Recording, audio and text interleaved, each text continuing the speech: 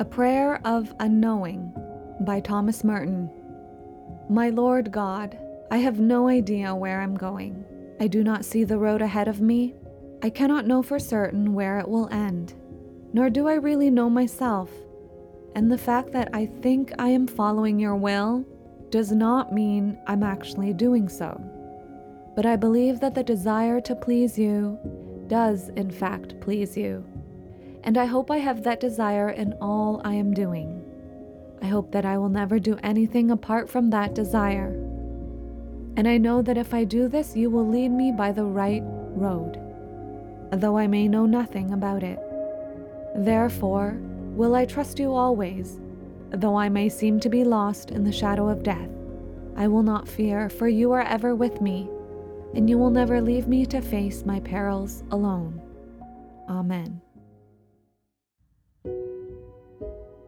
When I think about what Christianity means to me now, the best way I can describe it is by way of analogy.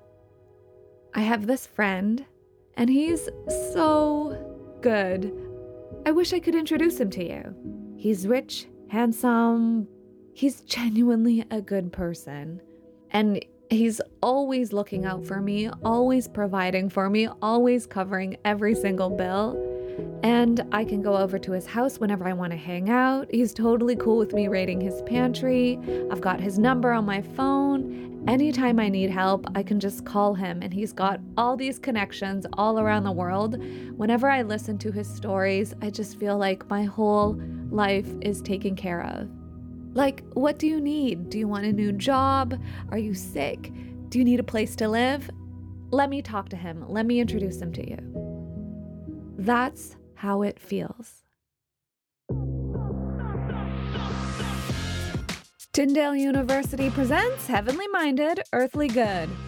Deconstruction is the word commonly used for the process of critically dissecting your Christian beliefs. For some in the church, deconstruction is kind of the new bad word, backsliding or apostasy or heresy. Churches tend to assume that deconstruction is an intellectual issue, but it's intertwined with all these other layers of what makes us human. What makes up a person is things like their cognitive layers, right? Their emotional layers, their behavioral layers, and their relational layers. This podcast follows my personal journey through deconstruction. Along the way, we're going to chat with professors, pastors, psychologists, researchers, historians, and artists.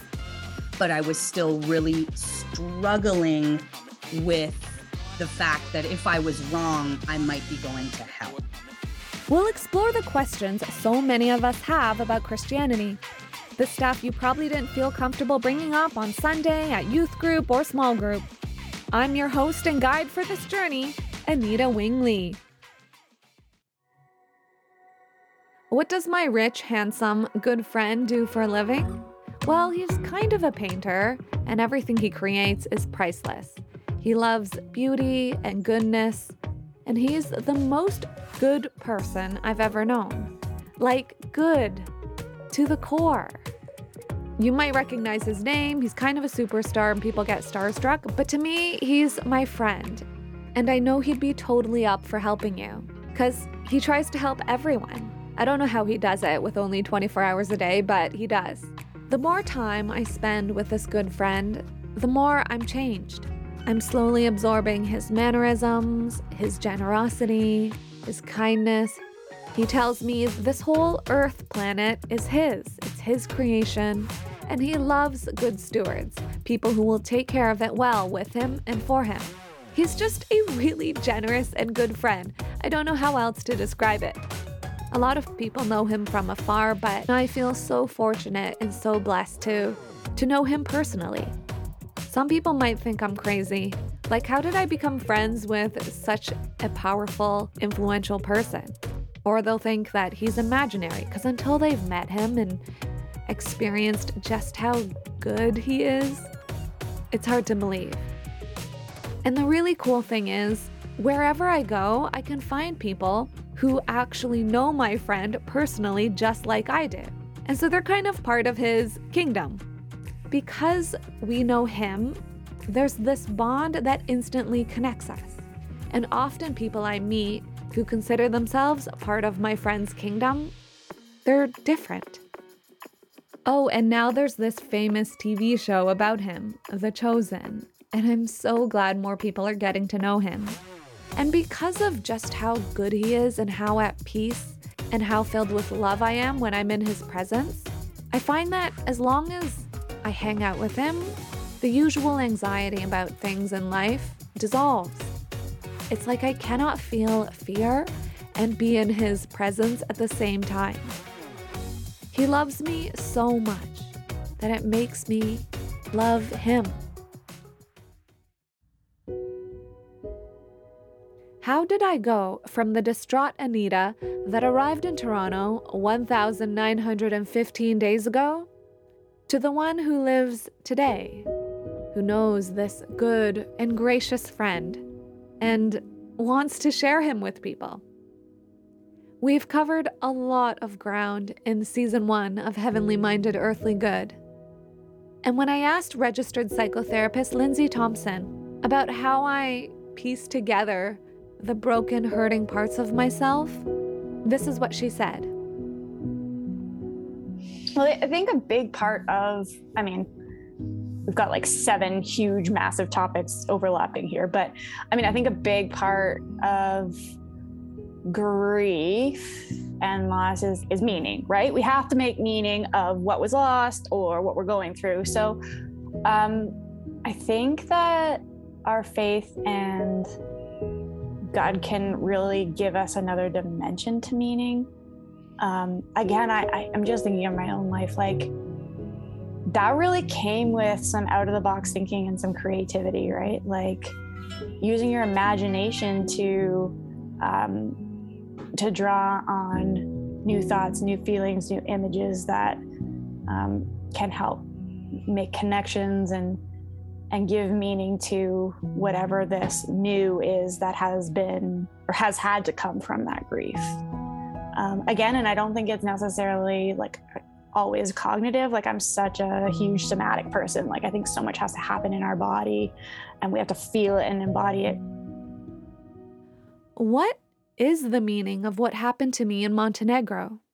Was it a dark night of the soul? Was God sending me a thunderbolt? Was it angels blocking my way? Was I like Jonah, swallowed up by a whale and sent in a different direction? Was God showing me a spiritual no man's land between heaven and hell? Or was I just a lonely, traumatized, afraid girl looking for friends and home? Was I just a overly sensitive Enneagram Type 7 and Type 4 whose unprocessed emotional backlog caught up with her? Or was it the greatest blessing in disguise? Like God ripping a Band-Aid off a wound so that I could get fresh air and heal? Or was it that rich, handsome painter guy? I'd only heard of him, but now I know he wanted to be my friend. And maybe he was calling me from afar. Montenegro was all of this and more. So I read you my favorite quote because I feel like it always comes back to me. So it's by Jerry Root, but he was talking about George MacDonald, who is the author of like The Princess and the Goblin, Golden Key, that kind of stuff. So this was like a seminar on the Golden Key, and he was talking about this character Tangle in it, and she's this little girl, and she's called Tangle because her hair is always a mess, and she's really sweet, but she ends up being a princess, right? So he says, every little girl is a princess. She needs to have stories told about her because she's in trouble of forgetting about her rank and acting as if she grew out of the mud. And like that to me is like our faith is like, we need to have stories told about us or else we're going to forget who we are, right? And I think that like trauma and grief and all of these things, and maybe even the process of deconstructing it is like, how do we remember we're not growing up out of the mud, right? How do we remember and get creative and remember who we are? The more I hung around Christian circles over the last 5 years, I listened to the worship songs, the sermons, read the books, studied and read papers, and got to know other kingdom people, the more I heard the message that I'm loved, chosen, created for a purpose, flawed yet redeemed. And redeemed is no longer this word floating in bright orange letters in kids' Sunday school lessons. Redeemed is the breath I'm about to take.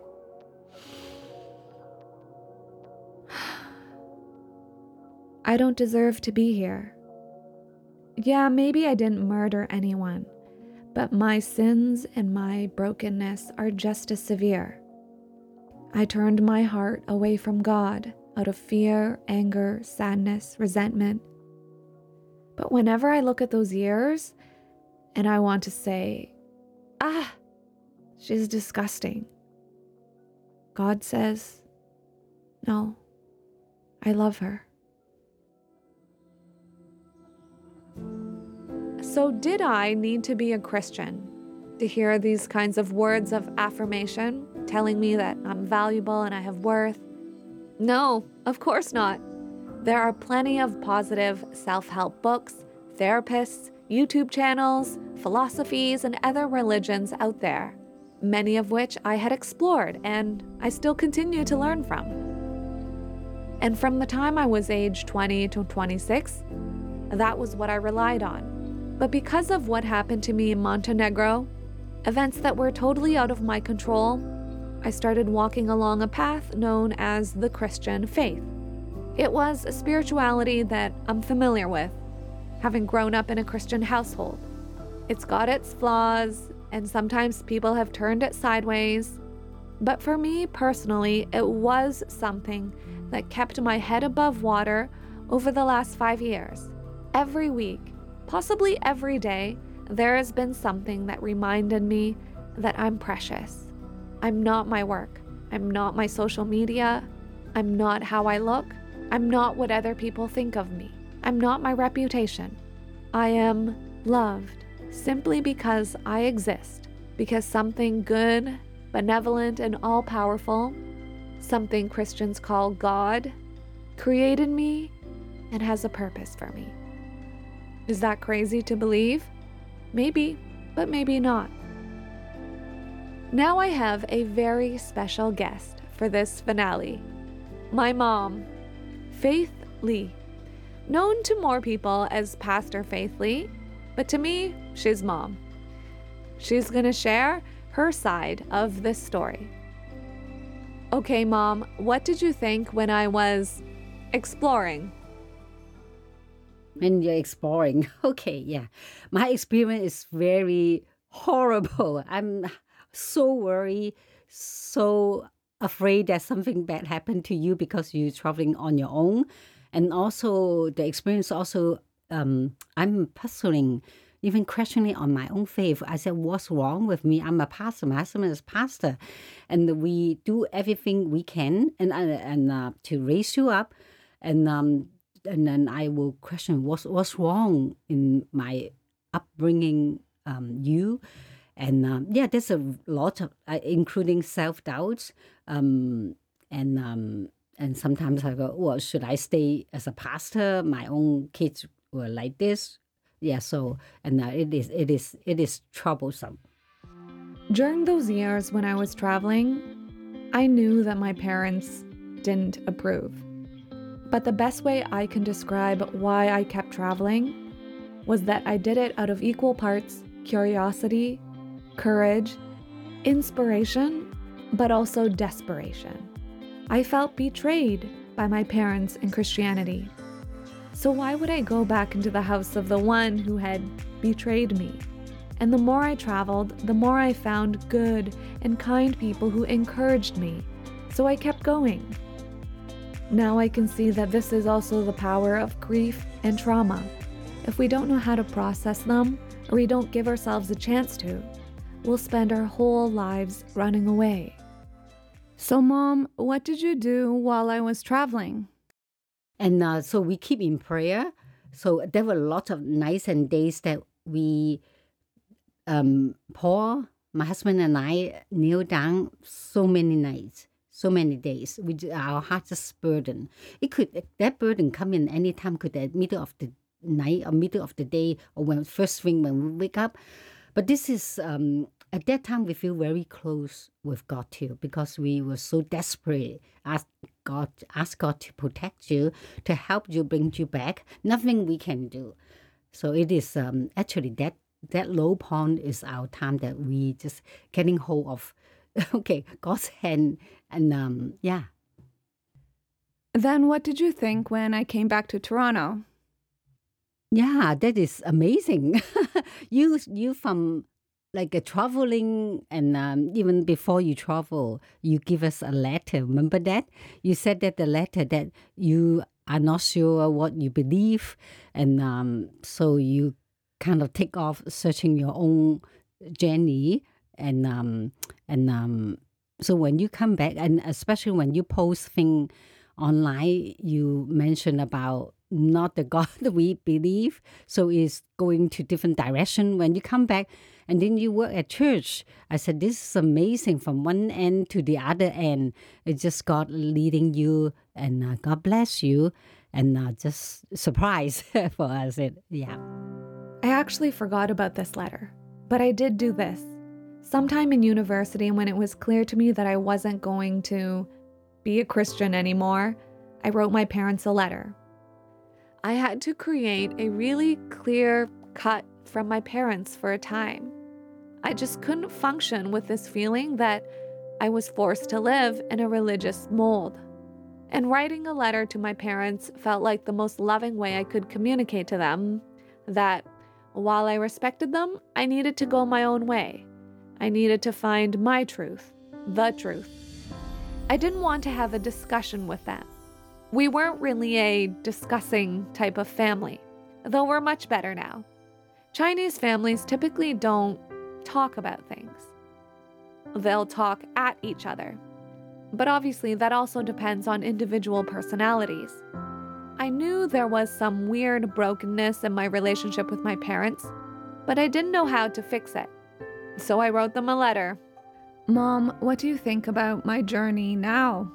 I see that God is so amazing. Okay, from you grow up at the church. So when you grow up at the church since like a baby, I bring you to church since you're a baby, and then from the time you walk away from God, and then from now you're coming back, and your faith, and now God.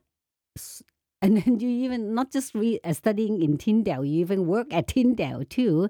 So see, God has this open door to you to share your faith.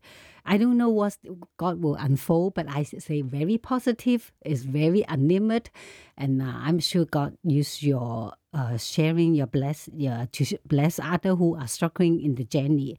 So I can't wait. Yeah. Obviously, my parents are proud of me now, but as you heard, they were the opposite of proud for quite a while. They were ashamed of me, and I knew they were ashamed of me, and I didn't want to shame them, so that's probably another reason I just kept traveling. Today, I can finally say that I've forgiven my parents.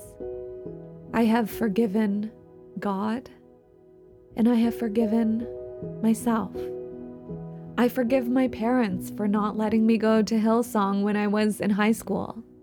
I don't think that they knew how to communicate with me any differently when I was a teenager. And I don't think they knew the depth of what I was wrestling through. I forgive them because they were doing the best that they knew how, and it was probably God's will that I didn't go. And I forgive myself for getting so upset at them. I forgive myself for how I responded by just closing up and shutting everyone out. I have forgiven myself because I held grudges and I got angry. I give myself compassion because that was the only way I knew how to respond. And I forgive God. I was angry at him for so long for not allowing me to go to Hillsong. Now I can see that God has been working things out all along. Because my parents didn't let me go to Hillsong in Australia when I was 18, I got upset and I started to travel on my own. And because I had a lot of emotional baggage to sort out, and because I traveled, I started to figure out how to blog. And because of that, I became a content creator. And because of all that, you are hearing this story right now. And this story, with exactly its twists and turns and the kind of person that it's formed me into today, now I can see so clearly that God has been working things out all along, and He still is. So, Mom, how has your belief in God changed through this? As I said, that the hardest time is when you are traveling and I don't know where you are. You are just by yourself, a girl, a single person. So that is really worry. And during that time, I read as much as I can how to help one walk away from God to come back. And those reading really help me, and I do follow those reading and those suggestions, and I almost do everything about this. And in my journey, that if I find that God is faithful, God do answer our prayer in His time, in His way. And I just feel more more belief in God. Yeah, more stronger faith in God. God is so real. And also I trust God no matter what we put in prayer, God will answer prayer. So I always tell in my parenting and the church, I always tell people that don't worry about it. Like their parents, they were teenagers, that they were so worried about in university. I said, just keep praying and God will unfold His plan. And this is that helps me in this journey. Now that you've witnessed some of my journey, what would you say to someone who has friends or family members who are questioning their beliefs? I think this is part of the journey. Yeah, challenging their own faith, having questioned it. This is absolutely normal, and actually, it's good. Then they find the answer. They grow up with it. They become stronger in faith. So right now, I feel I'm more, as I share that in my teaching at the church to the family. I always give them the freedom to explore and let them explore. Don't just like top down the faith. It doesn't work. And they will, the more you do it, the more they go away. Okay? And so it need to be embrace the journey to seeking the faith. When you think back to my journey, what do you think now? I just want to say thank God. And I just want to say I'm proud of Anita right now. And her faith, I sometimes feel is even better, stronger than me. And she always stay really, or can encourage me. And I just feel very positive. Can't wait what way God bless her and continue unfold His plan through her to bless others. This is a big one I need to ask. And it makes me a bit uncomfortable, but I have to say it. What if my beliefs change? Obviously, my beliefs have changed from the time I was 20 to 25 till now. So chances are my beliefs will continue to evolve. How do you think you would respond then? I think I just keep on praying, okay? And we didn't see the end yet, but God is the same yesterday, today, and tomorrow. So, and I think even the exploring of faith is a very big spectrum. And I need to allow that. And her is an individual grow up, so I need to respect that. How has all of this affected you? Yeah, in my own belief, I am more, when bad things happen, I said God ultimately. Number one, God truly has a way to turn things around. And just like my daughter Anita, no one can change her except the Holy Spirit, and He did. So it gave me confidence that, and hope. As long as that person still alive, okay, God can work in that person. So I feel more at ease to trusting God what's happening in the future. And I need to keep reminding that, if God can change Anita, God can change anyone too. And I just trusting God. God is good all the time. And all the time, God is so good. Okay, this one makes me even more uncomfortable, but I have to ask. What if one day I stop being Christian? Will you disown me? I think even among Christianity, the spectrum of theology, it is so widespread too. And I need to have the posture to learn this, to understand what you understand. And I am learning too. So I will come to a posture that more open-minded and first try to understand first before say that, right or wrong. Don't box our God. Okay, God is so big.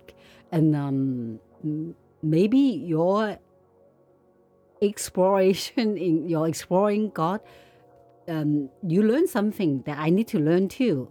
So it is. I come in a way that I need to open my mind, my heart to learn more. Yeah, maybe I need to learn from you too.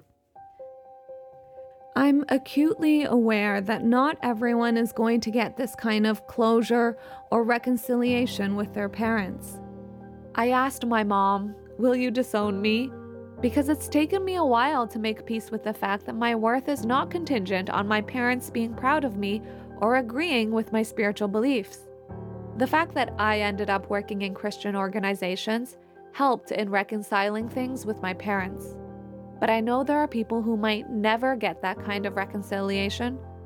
Or if you're in the middle of it, it can be really uncomfortable. It's awkward, and you have to learn how to live your life without your parents. And it's painful.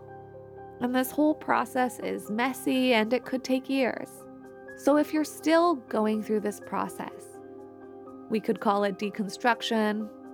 I like to call it seeking the truth, because that's what it was for me. I asked Dr. Helen No, the registered psychotherapist and professor of counseling we heard from in episode 2, to share her thoughts on this. I absolutely affirm that. The passage that always comes to me is, Jesus wept. When he was coming and just even standing before Lazarus, right? He knew he was going to raise Lazarus, but yet he wept.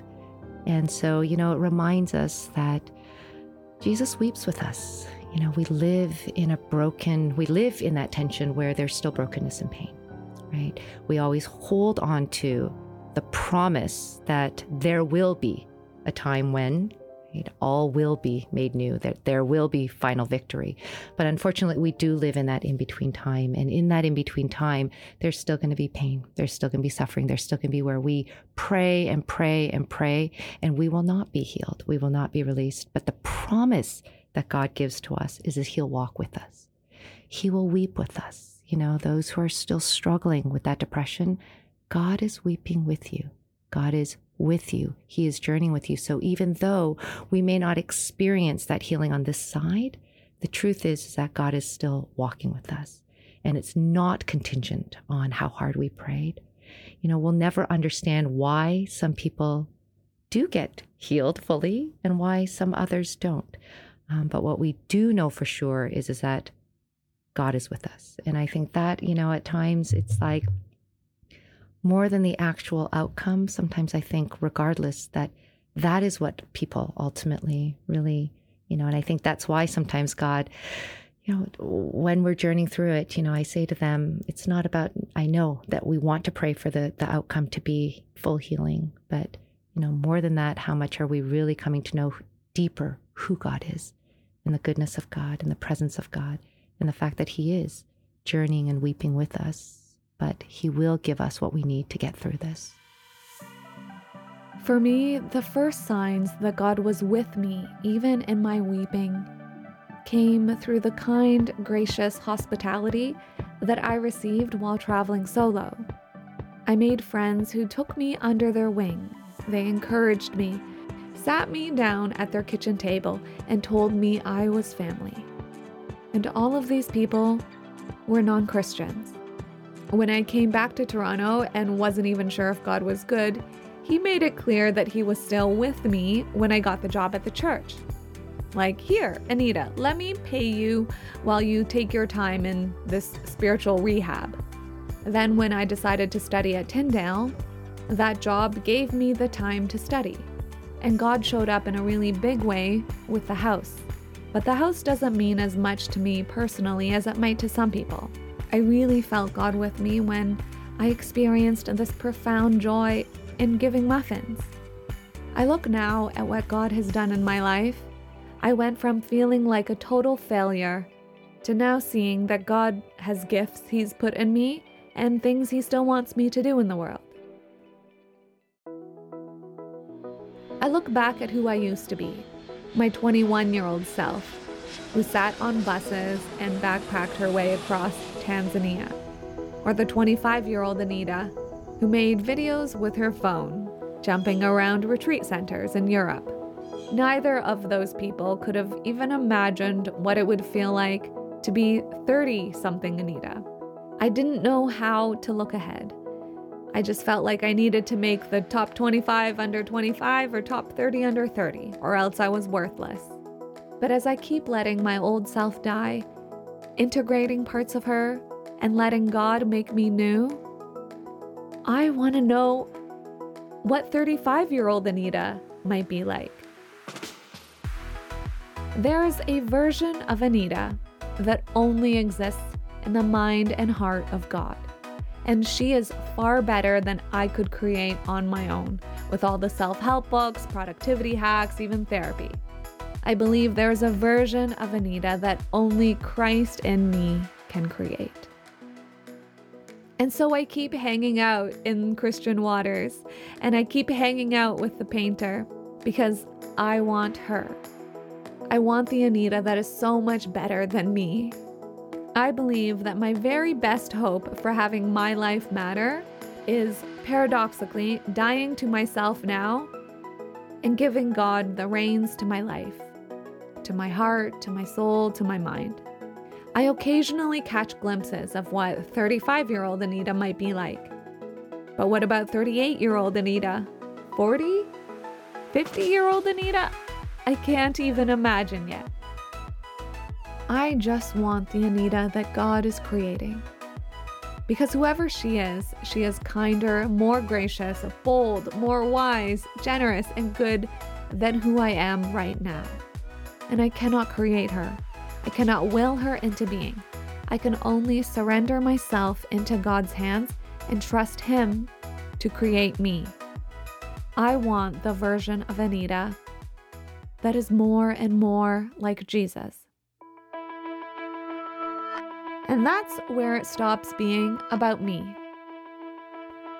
I am but a moth drawn to the flame. I'm a magnet who's found its pole. I'm a heart who has found her home, a child who's found her father, and a princess who's found her king. Last fall, while I was at the Faith Driven Conference and getting so inspired hearing from all these businesses and Christian entrepreneurs, Dr. James Tyler Robertson, my professor of Christian history at Tyndale, emailed me. He asked if I had time to chat about a possible role. I had a Zoom call with him a couple days later, and he offered me a job. I thought I already had a new job, the one at the radio station, but it was now September, exactly 9 months from when I had felt God tell me I'd have a new job in 9 months. I guess this is it. Other than helping to put Tyndale's online courses together, Dr. Robertson had another project in mind for me, a podcast. He had this idea to create a podcast for the university. In a brainstorming session with our small creative team, we sketched out different concepts and landed on deconstruction. I'll never forget this one Friday where we were doing a test episode, and it just wasn't working out. My instinct told me that this podcast was going to suck. This was going to be a painful thing to create. I had this sinking feeling in my gut when I drove home that Friday afternoon. and I still felt it when I woke up Saturday morning. I felt like I knew what would make this podcast pop, what would make it really resonate with people. So in a burst of inspiration, sitting on my bed that morning, I quickly sketched out an entire season. I drew a row of boxes on the page and put different events from my life in each box, centered around different themes that I would discuss in each episode, all around the concept of deconstruction. Yes, this is what I would create if I could. But this podcast wasn't supposed to be about me. I just started the job, and this podcast was about the experts at Tyndale and the ways that they could shed light on deconstruction. Oh well, I'm glad I got it out. I felt better already. Okay, God, this is yours. I give it to you. I give it to you and I release it. If you ever want me to tell my story, it's here and you know it. This inspiration is from you, so I surrender it to you. This podcast is not mine, it's yours. I will produce whatever podcast Dr. Robertson asks of me because you're the one who's given me this job. This podcast is an assignment from you anyway, so I'll try to do it as obediently and faithfully as you ask of me. This isn't about what I want, this is about what you want. And with that prayer, the burden lifted. That sinking feeling in my stomach went away. This podcast wasn't up to me anymore. I just need to follow and obey whatever God asks of me. I put the page with my episodes away. No one else ever needs to see this because God has seen it, and that's enough. A few days later, on Tuesday, my phone rings, and it's Dr. Robertson. Hey, Anita, I was wondering, do you want to make this podcast about your story?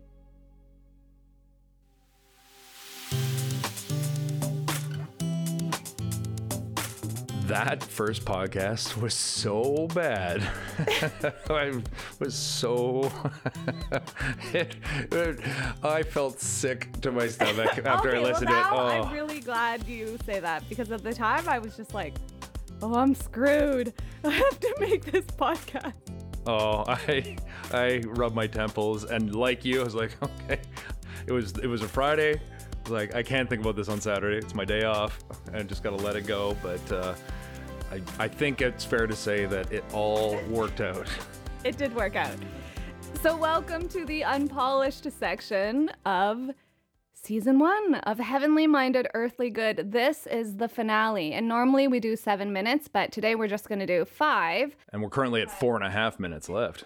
Because we're going to do an extended, unpolished. Myself, Anita Wing Lee, and Dr. James Tyler Robertson are going to have a much longer conversation, so check out the next episode for that. But for now, let's spend a few minutes, and yeah, we did it.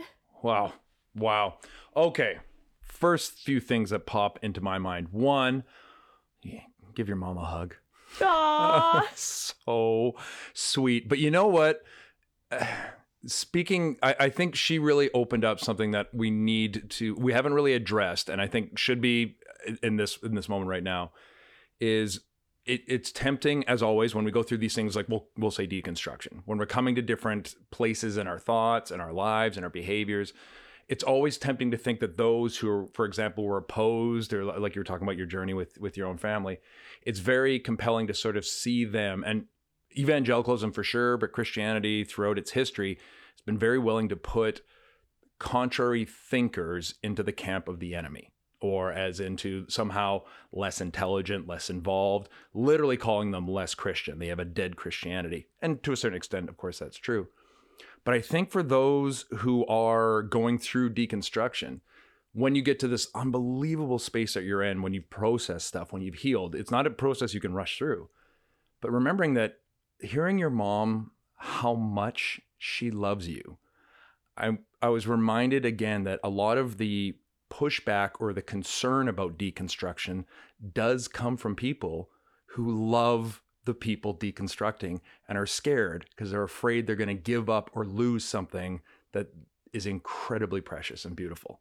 Like she said, she's raised you to be a follower of Christ, and it broke her heart, the idea that, what did I do wrong? What have I done wrong? And as a dad, oh, it gets me emotional.